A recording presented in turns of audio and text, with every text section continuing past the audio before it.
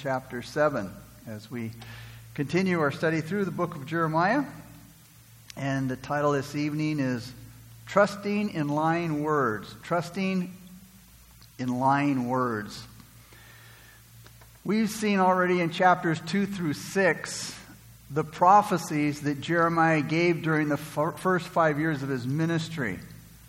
And as a young man, around 20 years old, he gave them those serious predictions, condemning his people and pronouncing judgment on them. And now here in chapter 7, chapter 7 through chapter 10, these prophecies were given after the law of the Lord had been discovered in the temple during the time of cleansing that was ordered by the young king Josiah.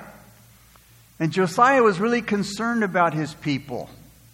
He showed that he had a personal relationship with God as a young man. And he and Jeremiah were about the same age, and both were on fire for God. And they were probably good friends. Hilkiah the priest, who was Jeremiah's father, is the one who found the law of the Lord in the temple. Again, the temple was cleaned out, it was repaired, it was back in use. And, that's a wonderful thing. And 3 times a year, the Jewish men were required to go to the temple in Jerusalem to celebrate the feast, according to Deuteronomy 16:16. And this may have been one of those occasions here. So the temple was probably crowded with masses of people. But there weren't many true worshipers there.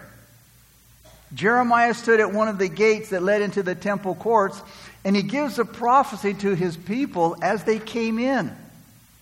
And he read God's charges against the people of Judah, and this is how he opens, in chapter 7. Let's begin with verses 1 and 2. And Jeremiah said, "The word that came to Jeremiah from the Lord, saying, Stand in the gate of the Lord's house and proclaim there this word, and say, Hear the word of the Lord, all you of Judah who enter in at these gates to worship the Lord." So God tells Jeremiah, I want you to stand at the gate of my house, and I want you to preach this message. And that message is, listen, all you people of Judah who come through these gates to worship God. God wants to say this to you. And now that the temple has been prepared and the book of the law, which was God's word, has been found, the people are now returning to the temple in great numbers. Coming back to the temple is the popular thing to do. And they're talking about returning to God. And Jeremiah hears the people talking, and he gives the following message. Look at verse 3. He says, "Thus says the Lord of hosts, the God of Israel, amend your ways and your doings, and I will cause you to dwell in this place." It's pretty clear that even though they were going to the temple and they were returning to temple worship, there was no real change in their lives. They're still living like they did when they were worshiping idols. It was only an outward revival at this time, a superficial revival. But the time would come when it was more real. But right now, it's only a superficial movement. And so Jeremiah first pleads with the people here. Notice in verse 3, he said, amend their ways. Change your ways. He's asking them to be sincere. He's asking them to be faithful. He's asking them to be genuine and wholehearted in their repentance. And then he outlines what this would involve in a practical way, a way for everyday living. And now we'll see the real attitude of the people, which was the thing that Jeremiah was really concerned about. Look at verse 4. "Do not trust in these lying words, saying, the temple of the Lord, the temple of the Lord, the temple of the Lord are these." He tells the people, hey, don't trust in the lying words of the false prophets who insist that God will protect Jerusalem because his temple is there. And saying this is the temple of the Lord, the temple of the Lord, the temple of the Lord. So you can imagine how the people felt about all of this. They were coming and they were saying, wow, check out the temple now that it's been fixed up and restored and it's back to service. They sure did a good job of fixing it up. It feels good to get back to the temple. It's just like old times. The reality was there was an enthusiasm about the temple, but there was no genuine turning to God. And this is what Jeremiah saw. The temple was more like a good luck charm. I go to church and, it just feels so good to be here. And because I'm going to church, I'm going to be okay. God's going to take care of me. He's going to protect me. But Jeremiah says, hey, don't trust in these lying words that you're saying, that the false prophets told you. And if you read 2 Chronicles chapters 34 and 35, it will help you to understand what's going on at this particular time in history. And what happened was really wonderful. When the book of the law was found in the temple, Hilkiah gave it to Shaphan. Shaphan was King Josiah's scribe. And he read the book of the law to King Josiah. And so King Josiah got all the elders of Judah together, and of Judah and Jerusalem together, and they read the law to the people. And they made a covenant with God to walk before him. And then they celebrated a Passover in Jerusalem. Listen to what it says in 2 Chronicles 35, verses 18 and 19. There had been no Passover kept in Israel like that since the days of Samuel the prophet. And none of the kings of Israel had kept such a Passover as Josiah kept, with the priests and the Levites, all Judah and Israel who were present, and the inhabitants of Jerusalem. In the 18th year of the reign of Josiah, this Passover was kept. You see, they reinstituted the services in the temple after the scriptures were read to them. With all of the sacrifice and all of the feasts. That was great. That was wonderful. So what was the problem? The problem was that they weren't changing their ways. They weren't changing the way that they were living. They were living just like they had been living before. Now, he's not talking about obeying the 10 Commandments here, but to what the Lord gave them after the 10 Commandments. And he gave them instructions in Exodus chapters 21 through 23. He gave them a list of instructions to follow in their everyday life. Things that dealt with everyday life in Israel and their relationships to one another. He gave them a bunch of instruction, laws about servants and capital crimes and child and parents, kidnapping, injuries, slaves, pregnant women who got injured, animals that were injured, property damage. All these things and many more are listed there in chapters 21 through 23 of Exodus. Now listen to verses 5 through 7. For if you thoroughly, and notice thoroughly, not partially, not a little bit, for if you thoroughly amend or change your ways and your doings, and if you thoroughly execute judgment between a man and his neighbor, if you do not oppress the stranger, the fatherless, and the widow, and do not shed innocent blood in this place, or walk after gods to your hurt. He says, and I go to verse 7, Then I will cause you to dwell in this place, in the land that I gave to your fathers forever and ever. He says, if you thoroughly change your ways, and if you stop your evil thoughts and your evil deeds, and you start treating each other with justice and love, and you stop taking advantage of foreigners and orphans and widows, and if you stop your murdering, and only if you stop harming yourselves by worshiping idols, God says, I'll be merciful to you. Now, his tone here is calm and it's reassuring. If they acted accordingly to what God had instructed them to do, they would stay in the land and they'd live in peace. Jeremiah assures the people that God's thoughts towards them are good. But as Jeremiah moves further into his message, his tone changes as he reminds the nation about their sins. Look at verses 8 and 10. He says, Behold, you trust in lying words that cannot profit. Will you steal, murder, commit adultery, swear falsely, burn incense to Baal, and walk after other gods whom you do not know? And then come and stand before me in this house which is called by my name, and say, We are delivered to do all these abominations? Even though the people were talking about how wonderful the temple was after it was cleansed and fixed up, they were still worshiping Baal, even after scriptures had been read to them. You see, their thinking was that since the temple was repaired, and they were at least making some kind of acknowledgement to God on the Sabbath day, that He would protect them. But Jeremiah is telling them, don't be fooled into thinking that you will never suffer because the temple is here. He says it's a lie. He says in verses 8 through 10, do you really think you can steal and murder and commit adultery and lie and burn incense to Baal and all those other new gods of yours? And then you can come here in the temple and stand before me and say we are safe because the temple's here? And then only to go back to do all of those evil things again? Now, it's true that when people truly turn to God, He will protect them. But they were resting on a fact that didn't apply to them. I mean, they had taken up quite an offering for the rebuilding of the temple.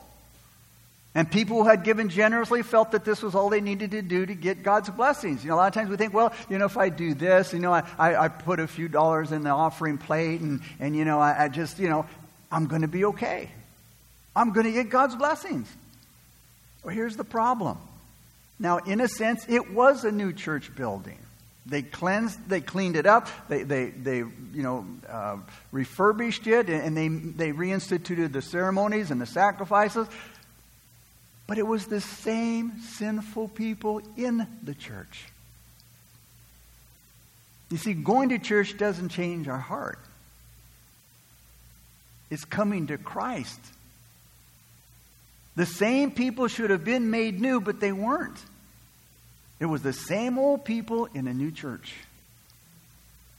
Don't make the mistake that the building makes the people. That the buildings or growth in numbers means there's spiritual growth and development. This is the point that Jeremiah is making here. And then he goes on to say something else. Notice in verse 11. Has this house, which is called by my name, become a den of thieves in your eyes? Behold, even I, have seen it, says the Lord. He says, you yourselves have to admit that this temple, which bears my name, has become a den of thieves. He says, surely, you should know I see all the evil that's going on here. And then after breaking the law of God, they had the nerve to go into the temple and say, hey, we're delivered. Only to go on doing all these abominations that he mentioned in verses 9 and 10. Jesus referred to this verse after he cleansed the temple in Matthew chapter 21, verse 13. A den of robbers is the place where the thieves would go to after they committed their crimes. So Jeremiah was saying that the Jews were using the temple ceremonies to cover up their sins. See, instead of being made holy in the people were making the temple unholy. They were also laboring under the false impression that because the temple was the dwelling place of God, and God would never let it be desecrated or damaged in any way, they were safe. They thought they could say, the temple of the Lord, the temple of the Lord. Like those were magic words. Some chant that they could say and they would be protected from any kind of disaster. Jeremiah said, hey man, you're trusting in lying words. Verse 12. But go now to my place, which was in Shiloh, where I set my name at the first, and see what I did to it because of the wickedness of my people Israel. He says, hey guys, go to Shiloh. That's where the first temple was. Go to Shiloh, where I once put the temple that carried my name. And see what I did there because of all the wickedness of my people, speaking of the Israelites. Jeremiah here gives the people a history lesson. He reminds them of the first temple, the first tabernacle at Shiloh. Shiloh had been a place of worship during the time of the judges. But when the people made a religious object or relic of the ark, The village had been destroyed. They were placing their faith and their trust in a thing rather than the living God. Verse 13. And now, because you have done all these works, says the Lord, and I spoke to you, and I was rising up early and speaking, but you did not hear, and I called you, but you did not answer. The Lord says, look, while you were doing all of these wicked things, I spoke to you about this more than once, but you wouldn't listen. He said, I called out to you, but you refused to answer. Verse 14. Therefore, as a result of what he just said, therefore I will do to the house which is called by my name, in which you trust, and to this place which I gave to you and your fathers, as I have done to Shiloh. He says, just as I destroyed Shiloh, I will destroy this place.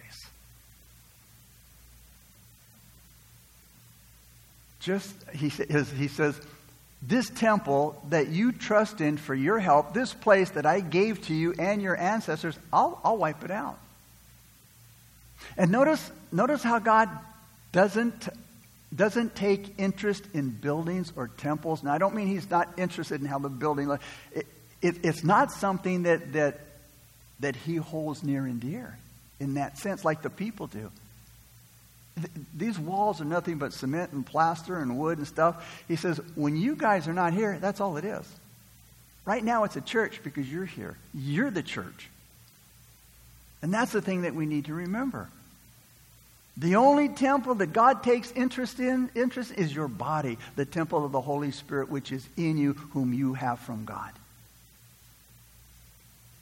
This is just a structure. And with this prediction in verse 14, Jeremiah touched a nerve in the religious life of the people. Oh, they resented what Jeremiah was saying. They didn't like what Jeremiah was saying. They reacted with resentment and anger, according to verse 26, because you see, he exposed their self-deceit. He exposed their moral character. He was showing what they were really like. To satisfy their own depraved desires, the people were trying to make God into their own image. And the people, had reduced his moral teachings to their superstitious imaginations. Now, Paul said this is a natural thing to do because of man's fallen nature. We try to bring God down to our level. Verse 15. And I will cast you out of my sight, as I have cast out all your brethren, the whole posterity of Ephraim. God said, you're not as safe as you think you are. And he's referring to the exile of the northern kingdom, which had already taken place in 721 BC. And also, it was a clear prediction of the exile of Judah. Self-deception always ends in heartbreak, misery, and disappointment. Verses 16 through 20. Notice now, here Jeremiah is forbidden to pray. Verses 16 through 20. Therefore, do not pray for this people, nor lift up a cry or a prayer for them, nor make the intercession to me, for I will not hear you. Do you not see what they do in the cities of Judah and in the streets of Jerusalem? The children gather wood, the fathers kindle the fire, and the women knead dough to make cakes for the Queen of Heaven, and they pour out drink offerings to other gods, that they may provoke me to anger. Do they provoke me to anger, says the Lord? Do they not provoke themselves to the shame of their own faces? Therefore, thus says the Lord God, behold, my anger and my fury will be poured out on this place, on man and on beast, on the trees of the field and on the fruit of the ground, and it will burn and it will not be quenched. So Jeremiah begins to pray for his people, for his nation. But God tells Jeremiah, hey, stop. He says, Jeremiah, you don't need to pray for these people until they turn to me. God is saying here, it's no longer useful to pray for the people. Because the nation had gone too far away from God. And unless they turn back to God, there's no hope for them. Our security is the Lord, nothing else. God says it's no longer useful to pray for the people. And the point is, It's possible to rebel against God until there's no hope for you. There is a cutoff point. And the Bible teaches us that there are times when we don't need to pray for people to be blessed, but we need to pray that God's will be done. That's not always comfortable. That's scary. Especially when it comes close to home. Lord, do whatever you need to do to my children to bring them to the cross. That's scary. We like, Lord, bless them and bring them good tidings. And, well, if they're walking with the Lord, yes, but Lord, we want to see them in heaven. Lord, do whatever needs to be done that they will come to the cross of Jesus Christ.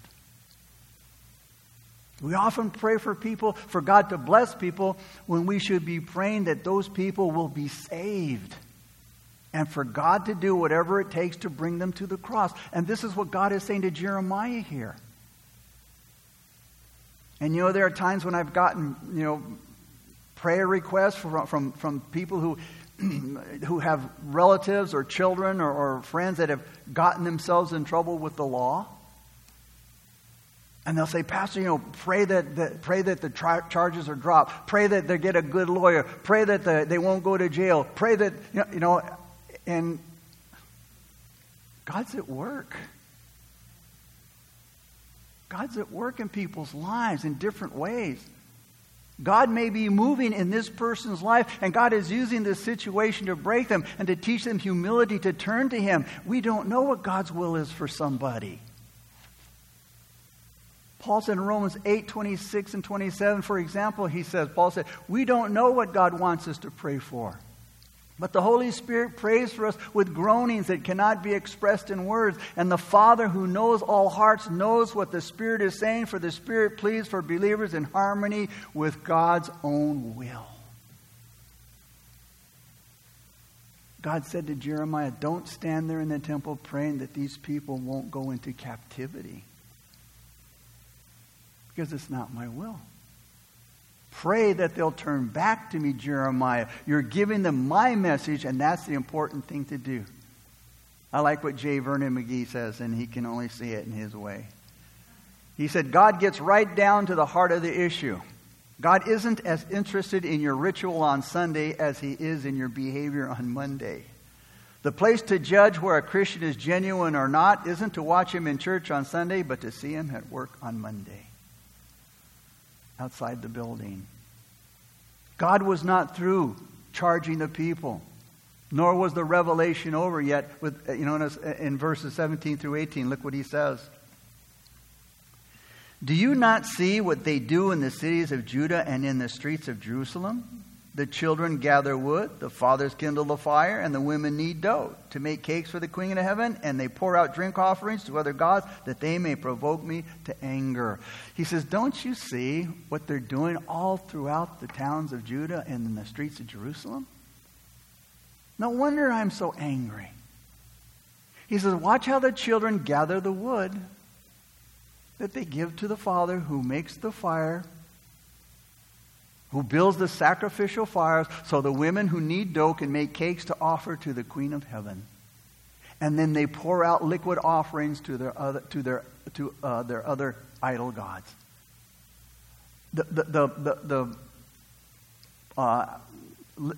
pouring out offering is a picture of pouring out your total everything for God.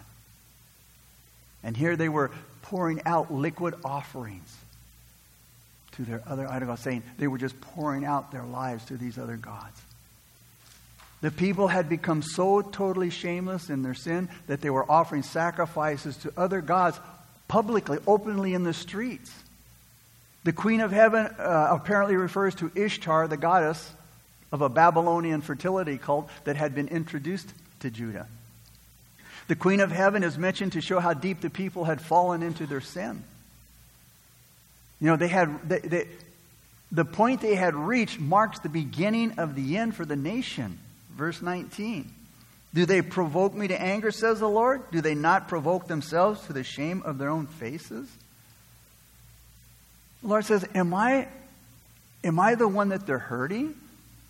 Most of all, he says, they hurt themselves to their own shame. Verse 20. Therefore, thus says the Lord God, behold, my anger and my fury will be poured out on this place, on man and on beast, on the trees of the field and on the fruit of the ground, and it will burn and not be quenched. In other words, he says in verse 20, this kind of perverseness cannot go unpunished.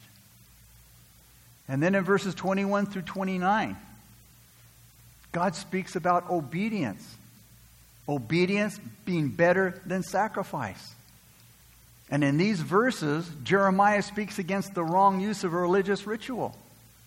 And he makes it very clear that religious ceremony, without holiness to match, it doesn't mean anything. In other words, if sacrifices didn't result in strengthening their morality in the nation, they were worse. Those sacrifices were worse than nothing. Because they're believing in something that isn't true. And this is true with all, again, ritualism in religion. As Paul said, it's a form of godliness, but not denying the power of it. There's no change in the life.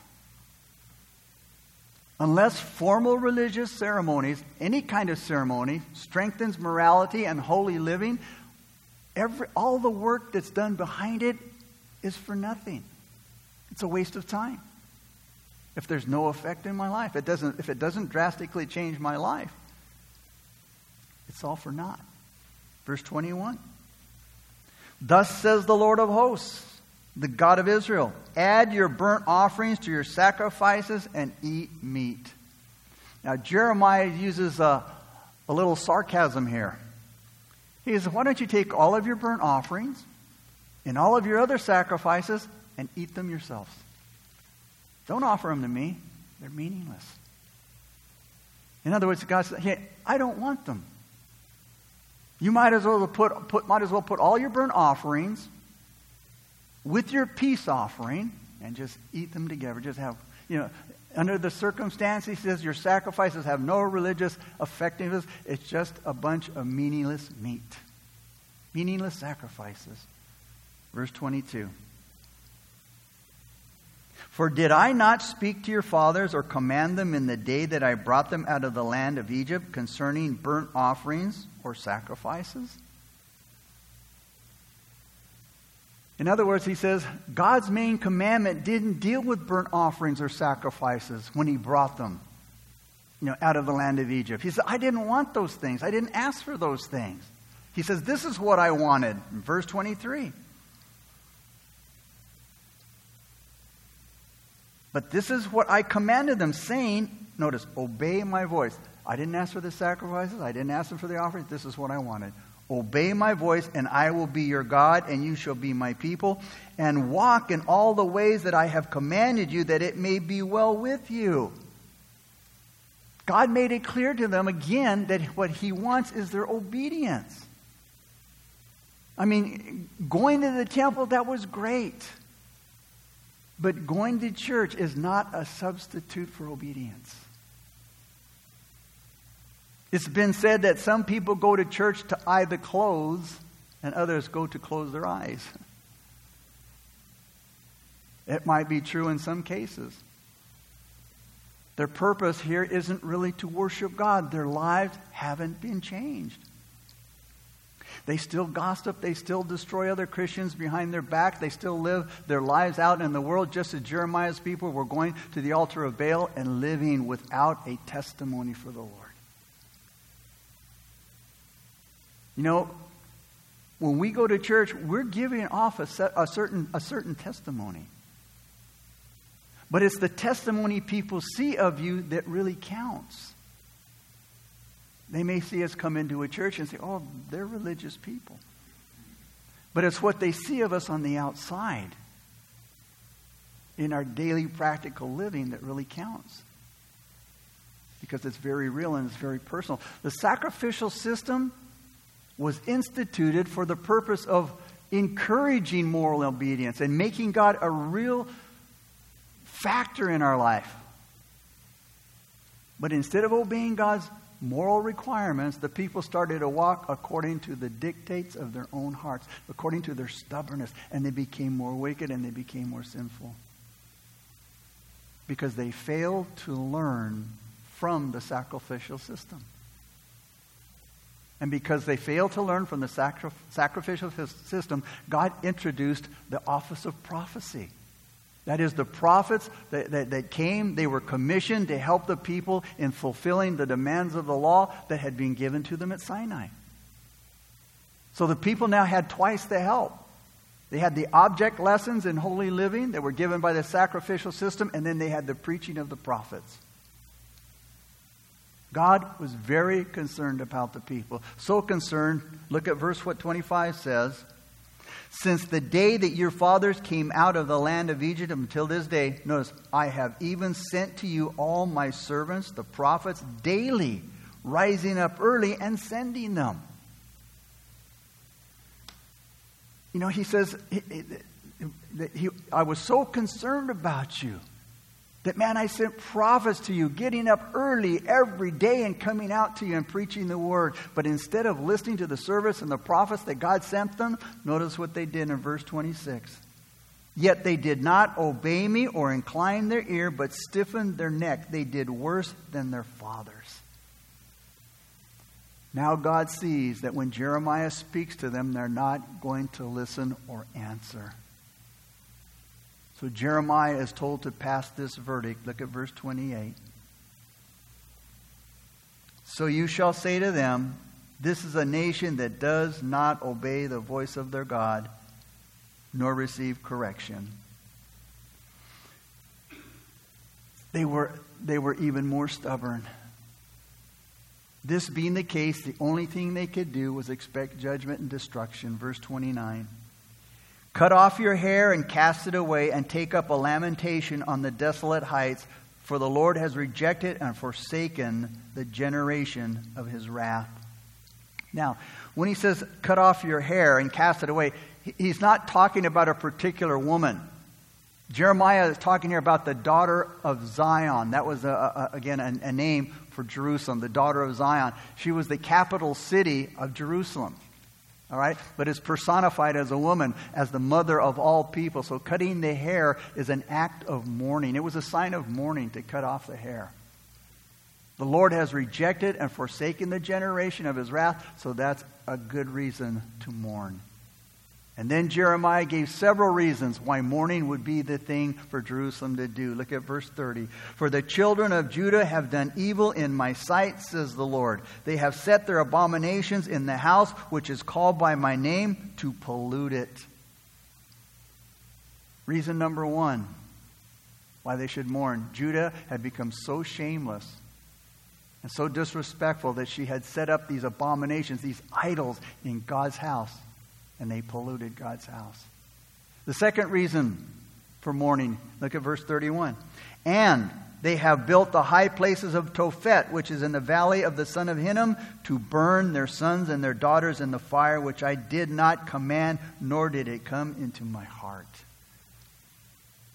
They had built shrines to the god Molech in the valley of the son of Hinnom. They had human sacrifices there, something that God hated so much that he said, I didn't command that.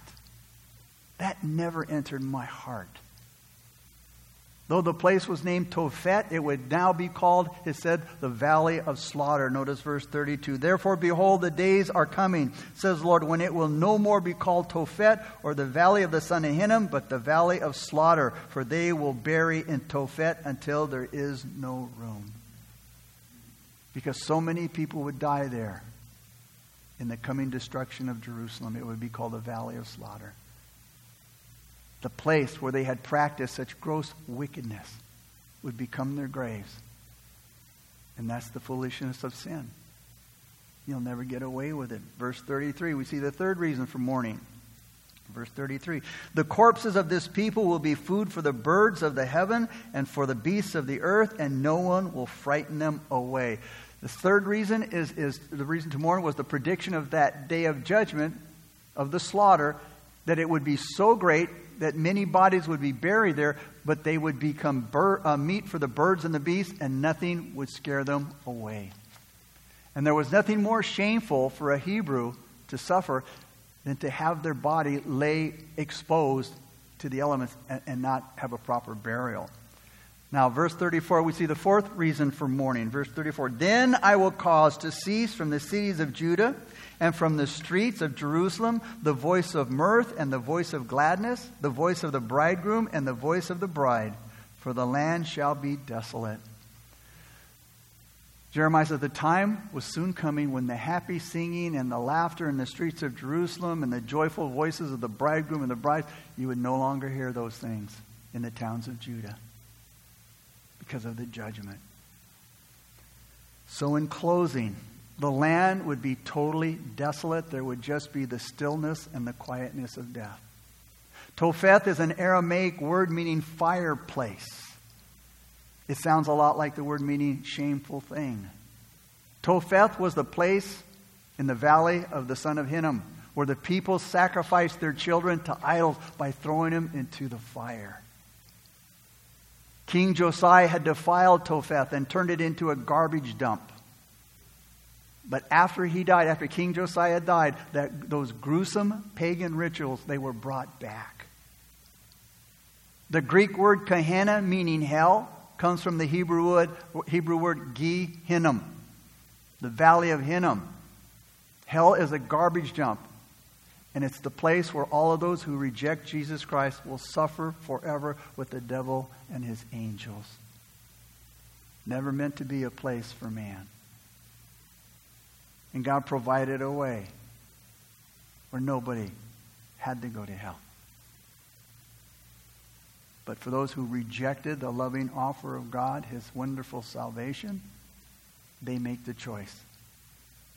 They bring judgment upon themselves. They bring the sentence of death, eternal death, upon themselves for rejecting the loving cross of Christ. Father, we thank you so much for your wonderful word, God. We thank you for your goodness. We thank you for your grace. We thank you for your mercies. And Father, we thank you for the wonderful offering that you've made to us, God, by way of the cross. We were condemned to hell from the beginning, from the fall. And Jesus had to make a way. Father had to send his Son in order that we didn't go to hell. It was never God's intention. But man chose to disobey God, and from that one disobedience, that disobedience fell upon all man. That fallen nature. And we had to have a new nature. And we only can receive that new nature through Jesus Christ. So if you're here tonight and you don't know Jesus Christ as your Lord and Savior, but God's Spirit has spoken to you, if you're watching this evening at home and God's Spirit has spoken to you, and you realize, I need Jesus Christ. I need to be born again, born anew. I want to say this prayer out loud, the sinner's prayer of repentance. I want to lead you in this prayer. I will say it out loud, and then you repeat it to the Lord with all of your heart. Dear Jesus, please forgive me, Lord, for all of my sins. I confess to you I am a sinner. Please cleanse me and wash me and make me brand new. Fill me with your Holy Spirit. And help me now, all the days of my life, to walk with you. And thank you, Jesus, for dying for me. In Jesus' name I pray. Amen. If you said that prayer,